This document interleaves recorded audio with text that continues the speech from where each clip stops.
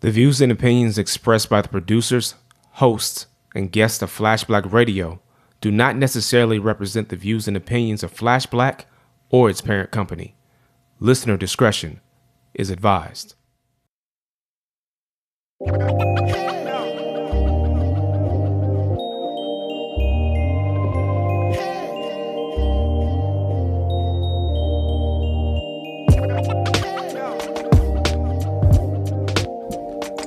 As our world, we're in the United States, and so there's a lot of chaos in 2019, and I think that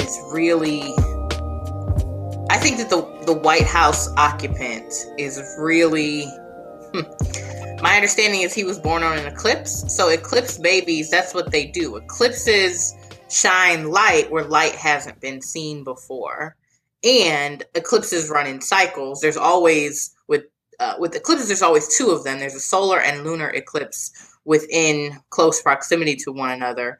And sometimes if there's more than two, they belong to other cycles. But each eclipse is paired. And in that pairing in kind of the metaphysical sense represents reflection. If you have dreams about twos, about pairs, about partners, that is, one of them is you and the other is your reflection.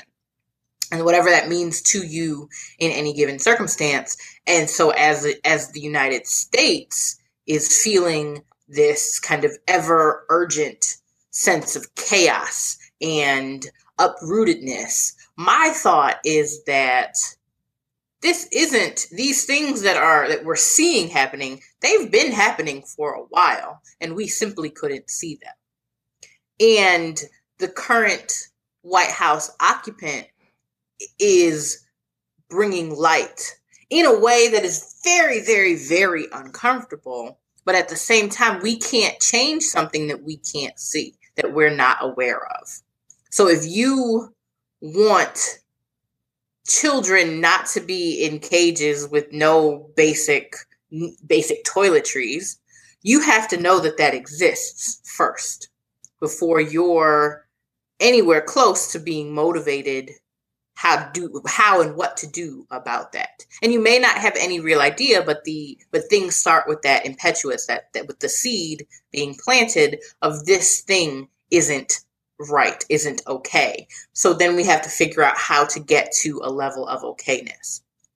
And I think that this is true on the individual level. I also find this to be true at the collective level, where we have, in order to, I believe that we come here with specific kind of life lessons to learn. And in order to get to those lessons, we have to find the opposite in equal and opposite reaction, or like in measure.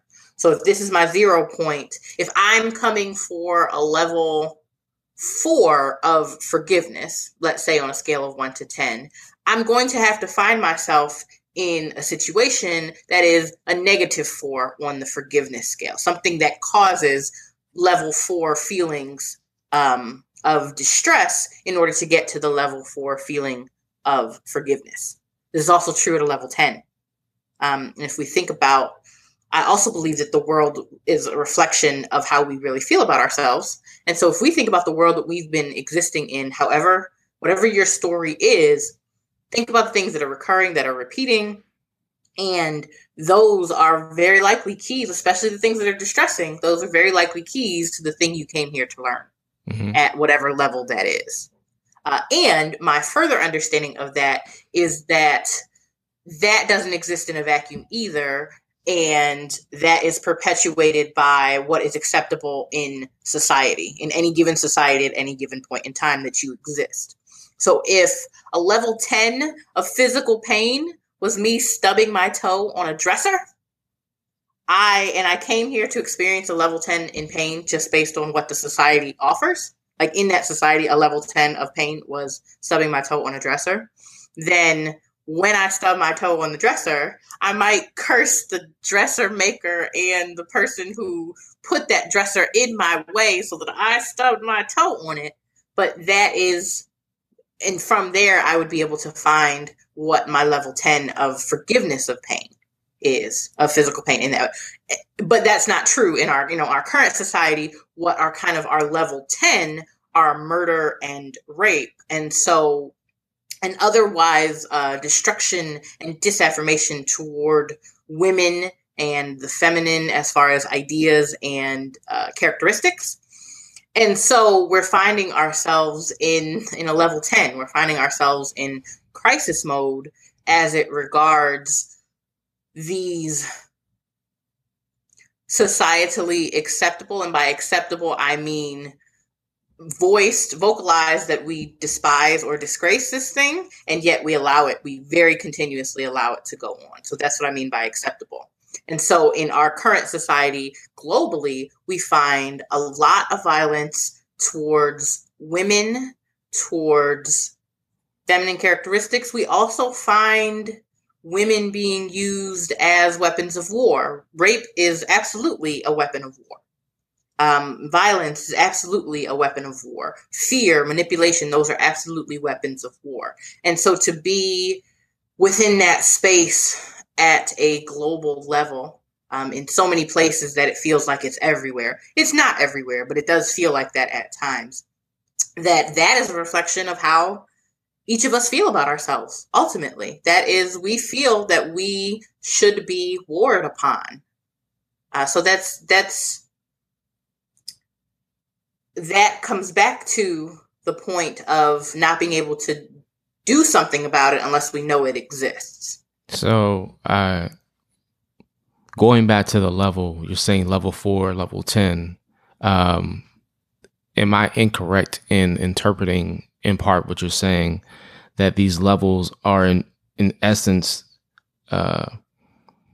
showing us how to access deeper levels of empathy, to be able to understand not only what that pain is, but be able to relate that pain to something else that maybe we have not experienced, but say, well, hey, I did experience this pain, so maybe this is similar to that pain over there. And maybe because these two things are similar, we're not too dissimilar.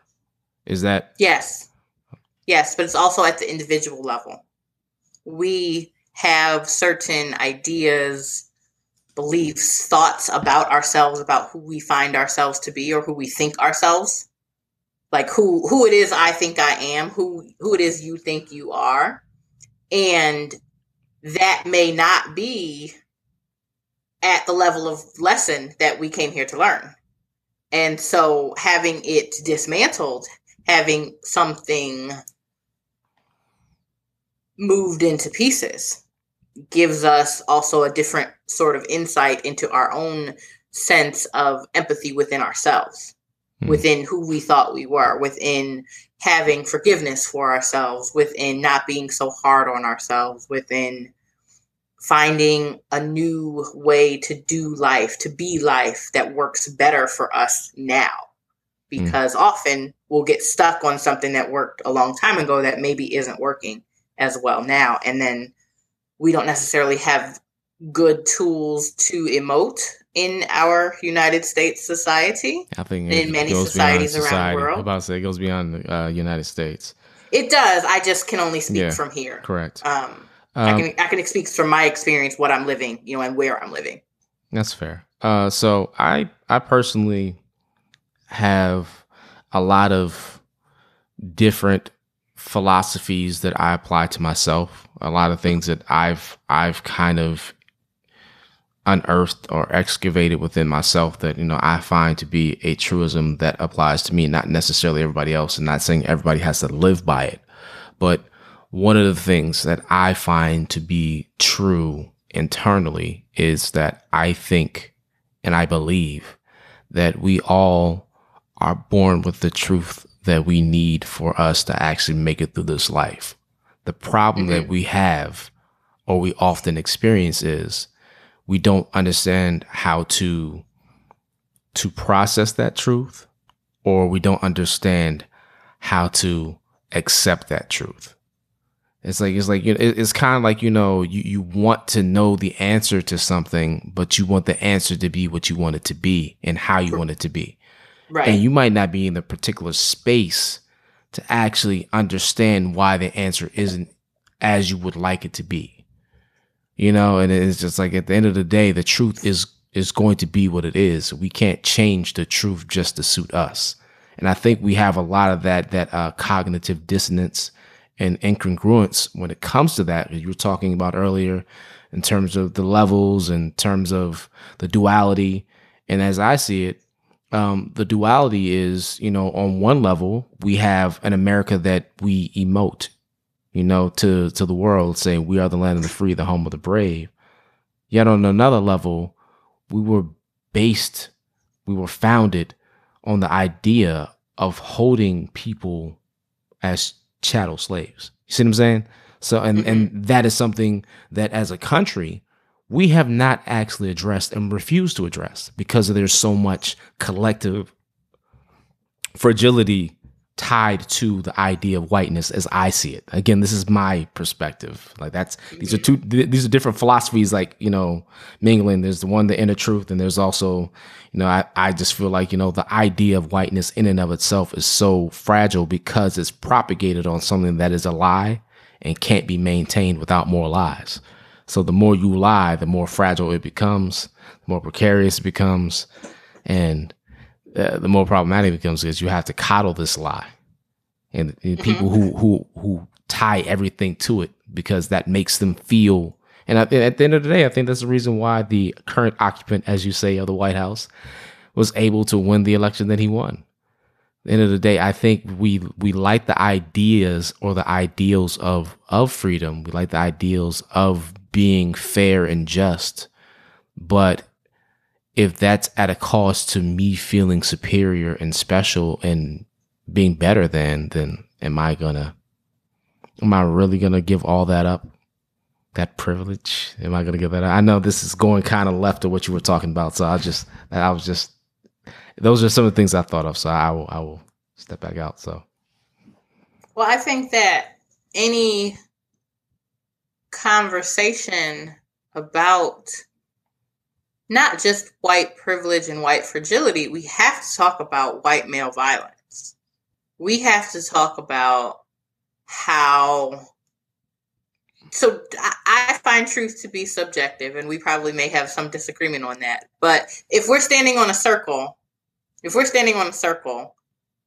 we can't occupy the exact same space on the circle. We can be right next to each other and see very nearly the same thing, but we can't occupy the exact same space on that circle. And thus, we're going to have a subjectively different experience. It might be slightly different, but subjectively different experience than the person next to us on the circle. Mm-hmm. And probably completely different experience than the person facing us on the circle. And so I find truth to be subjective in that way. But for white male violence, we have to include how violence has been used as this state of terror. The UN did a report a year or two ago, and their ambassadors to the United States, they said, oh no, Black and brown people have absolutely been living in terrorist-like conditions for all of this time. Depending on which Black and brown people you ask in the United States, we're going to call that having lived under terror for minimum 400 years, depending on which group you ask. Longer than that for other groups, depending on the specificities of what that particular group has gone through. And white violence, white male violence in particular, is so perpetual and so ingrained that it's not even called violence anymore. It's just sort of the state of being. What I learned, my master's degree is in women's spirituality. And so I spent 2 years in deep circle and ritual with other women, but really have a nuanced understanding of violence. And violence shows up in our language. Violence shows up in our everyday lives. It is violence. It is psychological violence. Yes, and spiritual violence too, but it's violence that I am expected as either a woman or a person of color or both, that I'm expected to maybe give way to a white man who's walking down the street. That's psychosocial violence. That is intrinsic um, buffering, that is intrinsic layering, that I am less as a person than you, a white male, may be. And so violence shows up in very pernicious ways. It's very intrinsic and insidious, I would say. And it shows up in our language. It shows up in our television programs. It shows up in the occupant of the White House is a really good example of what male violence run amok looks like, because there's no accountability, and there's clearly no accountability. Yeah. And I want to add to that. I believe that the reason, or not the reason, because there is a nuanced matter and there are a number of reasons. It's seldom just one thing for anything. It's often a lot of sub-factors. One of the sub-factors, I believe, comes down to complicity. I think there are a lot of people who are complicit either in their own victimization or the victimization of others, because there's a level of comfort that it's not me, or I have this position above these people. I.e., if you wanted to go and look at slavery, for example, how there was a big house typically, right? And typically there was a master of said big house, often a white male. There were some female slave masters who were the head of the house, but typically a white male. And whatever violence happened was under the aegis, or under the protection, or under the approval, rather, of said white male. But that doesn't mean that the woman of the house, or his woman of the house, was not aware of the things that happened in the house, did not take part in it, because sometimes she could be as vicious, if not more, than he was. And there's that complicity that I'm talking about, in terms of like, okay, well, I know that you're a bad actor in this or whatever, but you're my bad actor. So we're in this together. And, that type of complicity carries down to the children. I think one is carried genetically, just like stress can be carried genetically, and all these other factors that they're starting to pick up in all these studies, or whatever. I think that can be carried genetically. That memory can be carried genetically, and it goes down to the children and is reinforced through behavior. Constantly seeing this bad actor, constantly hearing the language you're talking about, the violence coded in it. Even if they don't understand what the violence means at a younger age, they can still feel that violence and feel how it's directed, and know that, okay, this is okay in this manner because they're doing it and they're getting away with it, or nobody's pushing back, so I can do this on some level. So I think that's all very interesting. Yes, for sure. There's also something called epigenetics, which is the opposite of genetics, where it's saying your environment can tell your cells how to act.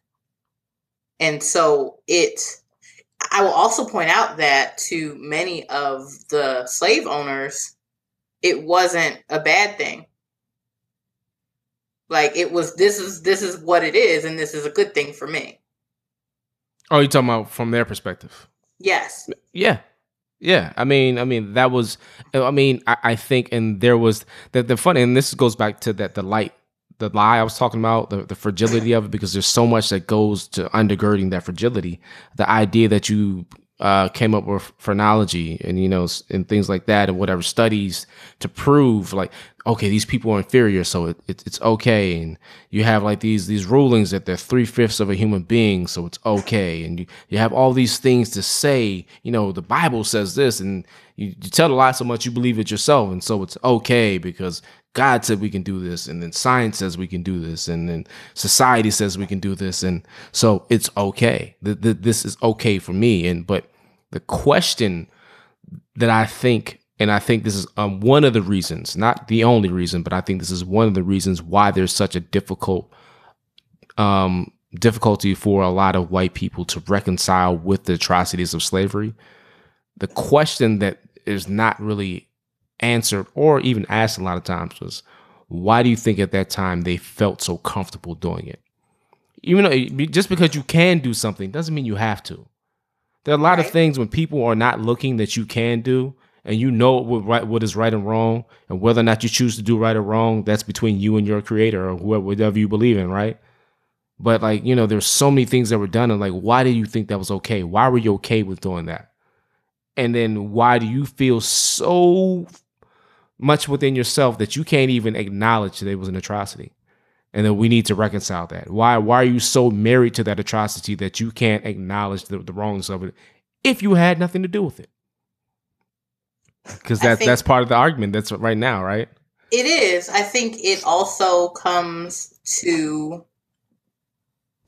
one of my professors. She took the premise that things that were enacted at the time made sense at the time. And so part of it is letting go. The Bible, the current version of the Bible is accepted as 66 books. And I don't know the exact number, but it had far greater, far higher number of books that were actually considered biblical text. Mm-hmm. And at the time that this version was created is the wrong word, but assembled, they said, it was also very political. They said, this doesn't serve us right now. This doesn't serve us right now. This doesn't serve us right now. I actually spoke with like no, that's another conversation. Let's talk about it offline. Okay. But her premise is that things made sense at the time that they were enacted. In Islam, the ruling for 4 wives, which in a puritanical Christian society like the United States, both of those things, pseudo-puritanical, pseudo-Christian society like the United States, that also favors monogamy or pretends to favor monogamy, 4 wives, polygamy is terrible, but 4 wives was down from 100 and greatly improved the lives of the wives as it pertained to their husband. And so things always have context. So yes, because I could put this other very hardy, very sturdy group of people into slavery and build a whole new nation that is very wealthy on that has ramifications, but it had to make sense to enough people at the time in order for it ever to have happened at all. And the 3 points of empathy, I do think that is a key piece that's missing from learning how to emote. You're right. People don't know how to deal with these really big, deeply seated, genetic, epigenetic, all of these emotions. 3 points of empathy to do that. One is, do I believe you? Do I believe that your truth is yours? Second, can I shift my position? Can I try to see it from your perspective? And third is, if new information is incorporated, can I incorporate that new information? So again, it comes to being believed. It comes to believing the other person that your truth may not be my truth, but I do believe that your truth is yours. I believe that you believe your truth. And in most disagreements, people are not even willing to come to that first point of empathy. They're not even, I believe so much in what I'm saying or what I'm doing that I can't even believe that what you're saying could possibly be true. Yeah, that's real. And I think that's the reason why it's so easy to have either or issues or to frame either or arguments, such as a pro-life versus pro-choice, when it's such such a nuanced I was so confused by that. I was Democrat or Republican. It's like So they're not that different to me, but that's another discussion. Do you understand what I'm saying? I believe, though. I do. But I think the duality is part of the problem. In finding this either or, I think for me, I found a much useful paradigm to be both and both and contains paradox. Both this thing and this other seemingly paradoxical thing, both of them can and do exist simultaneously, even in the same person. Mm-hmm. I think that either or, the hard line on either or is a huge where does part that line? Of the problem.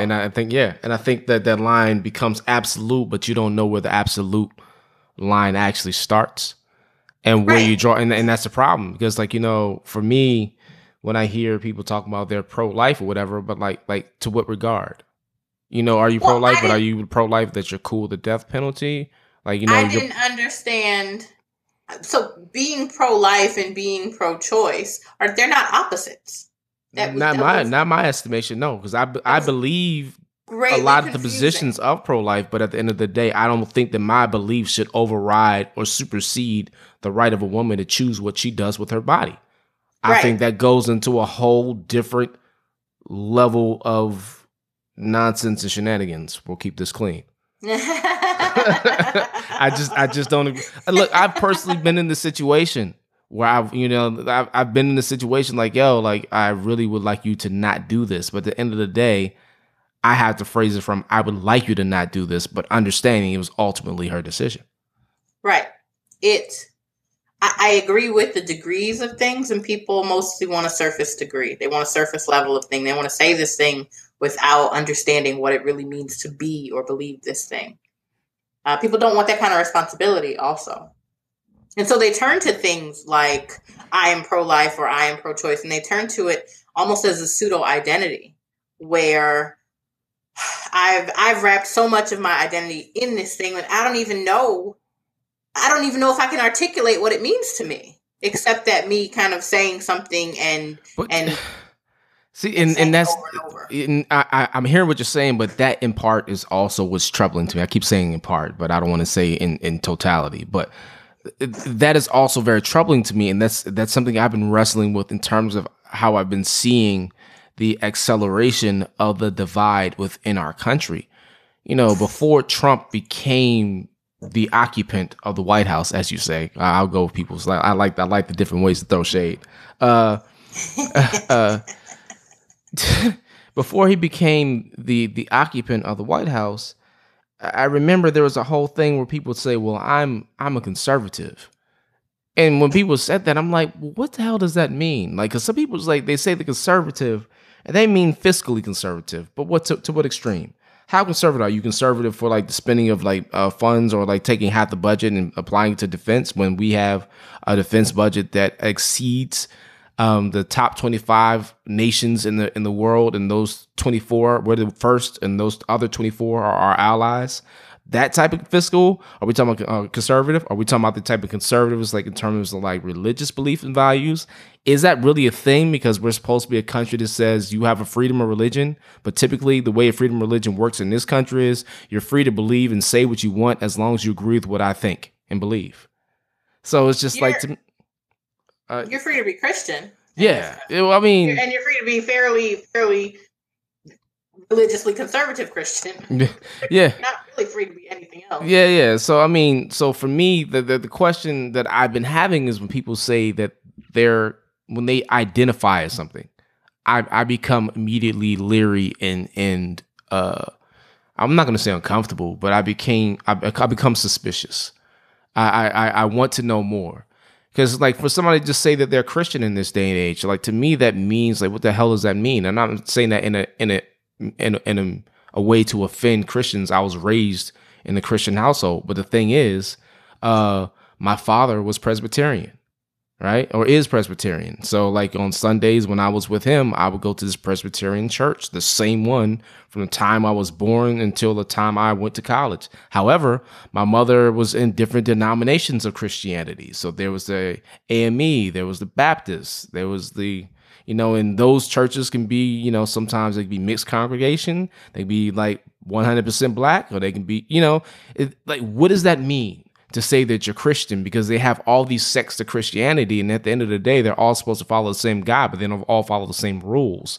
So again, when people identify as like I'm a Democrat or I'm a Republican, I'm troubled by that, because this is how you're shaping yourself, and the definition is not the same. You put 10 people in a room, you say I'm a conservative, their level of conservative is not going to be the same, even if they're married. It might be similar, but it ain't gonna be the same. That comes to questions of identity. And we hold our identities very dear because, in part, I believe we don't know how to change. That same thing with not knowing how to emote. We don't have the tools to deal with difficult things and to get through them, and to say, I believe this before, but I believe this now. Like that's an ultimate identity changing. I spend a lot of time in my car. Of course, that's a gross understatement. But what I notice I've lived in a lot of places, and so in traveling, I'm usually traveling by myself, and so I'm playing games with myself just to sort of keep myself sane on the road. One of them is license plates. And when people specialize their license plate, this is an identity marker for them. This is something with the exception of, well, it's still true, but for like a company, Molly Maids, number 1, number 2, number 3, that's fine. That's also marketing.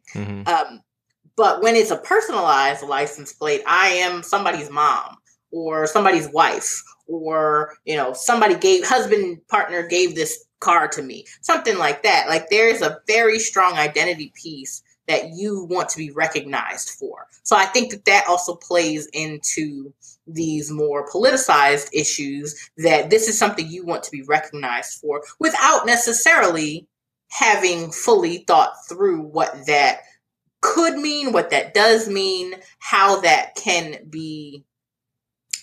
show up in the rest of your life. And I don't think people put that much thought into it. People take on identities for a variety of reasons, but many of those reasons are external, and we have to, when they are internalized, they may or may not be problematic, but when they're internalized, it's a much deeper thread that has to be uprooted, if it's ever going to be uprooted. Many people are fine with what they believe, even not having thought it through to the level that you or I might think it through. I think it does, and I agree with what you're saying. I think it comes very much down to having to actually live whatever ideal you are espousing, And I say, for me, like I said, pro-choice, right? I told you I very much believe in life, and of course life is important and all that good stuff.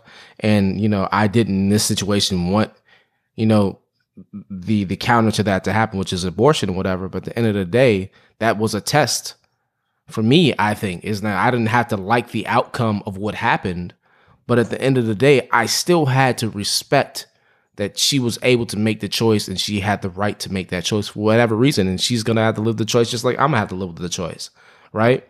So it's just one of those things. And I think it's easy for people, especially when they live in small communities and they don't really move far out. There are a lot of people that come from small town and they live educated and they die in small town, and they never get outside of small town. So their beliefs aren't actually really that impactful in terms of how they affect and impact other people, because a lot of those people they're around are having the same beliefs. So when you get to start moving around and interacting with other people and seeing other lives and walks of life or whatever, when those things become tested, and you have to start asking yourself, if you're honest, asking yourself these questions.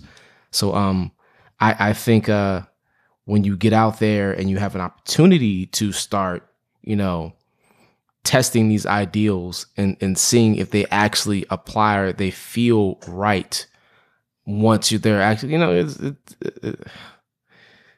yeah, like I said, I think sometimes it just has to be tested out. I mean, at the end of the day, like you can say you feel a particular way. The Reagans are a good example. That's what I was trying to get around to. The Reagan family was very much against stem cells and that type of research. They were they're staunchly against it. And then Ronald Reagan had Alzheimer's, and they saw the impact of Alzheimer's and how horrible. And I've seen Alzheimer's also. So I know that it is not fun. And I'm putting it very lightly. I don't mean to be dismissive. I'm not saying that. I'm just saying it's terrible to see anybody go through that and how it affects the people that are able to remember, right? So it changed their perspective when they were able to see that perhaps stem cells can actually cut this off at the pass. And it changed their thinking just like that. And sometimes, like, it's easy to have a thought if that thought doesn't actually impact you. So it's easy for a lot of white cisgendered men to be pro-life because they don't have the responsibility of ever having to carry a life within them. There was, I believe it was a Rachel Maddow segment where she was asking a conservative white Republican male, she said, well, what do you think would be the reasons that a woman might have an abortion? And he's like, I don't know. I thought that was a really good example of what you just said, in that people's identities, they're so personal, first of all. And until something comes to personally change it, most people are not going to change. In the average small town in the United States, honest to goodness, they're never exposed because of the reasons you said, because they never really move. They're never really more than 10 or 15 miles from maybe where they were born, where their family is. That sort of insular thought process, that's not really their fault, honestly. But if no new thoughts are ever introduced that make you change your idea about something, that are the equivalent of Ronald Reagan with Alzheimer's, why would you change? Why would you change it? And most people, it doesn't make it's world altering for them to change a belief. And in my experience, changing an identity factor belief about yourself, most people come to this conclusion. If I'm wrong now, and most people look at it as right or wrong, I'm either right or I'm wrong. If I'm wrong now, then I've always been wrong, and basically, like, what am I doing with my life? And most people don't actually want to, they don't want the ramifications of that. They don't want to have to do something different. They take the discomfort that is known rather than that.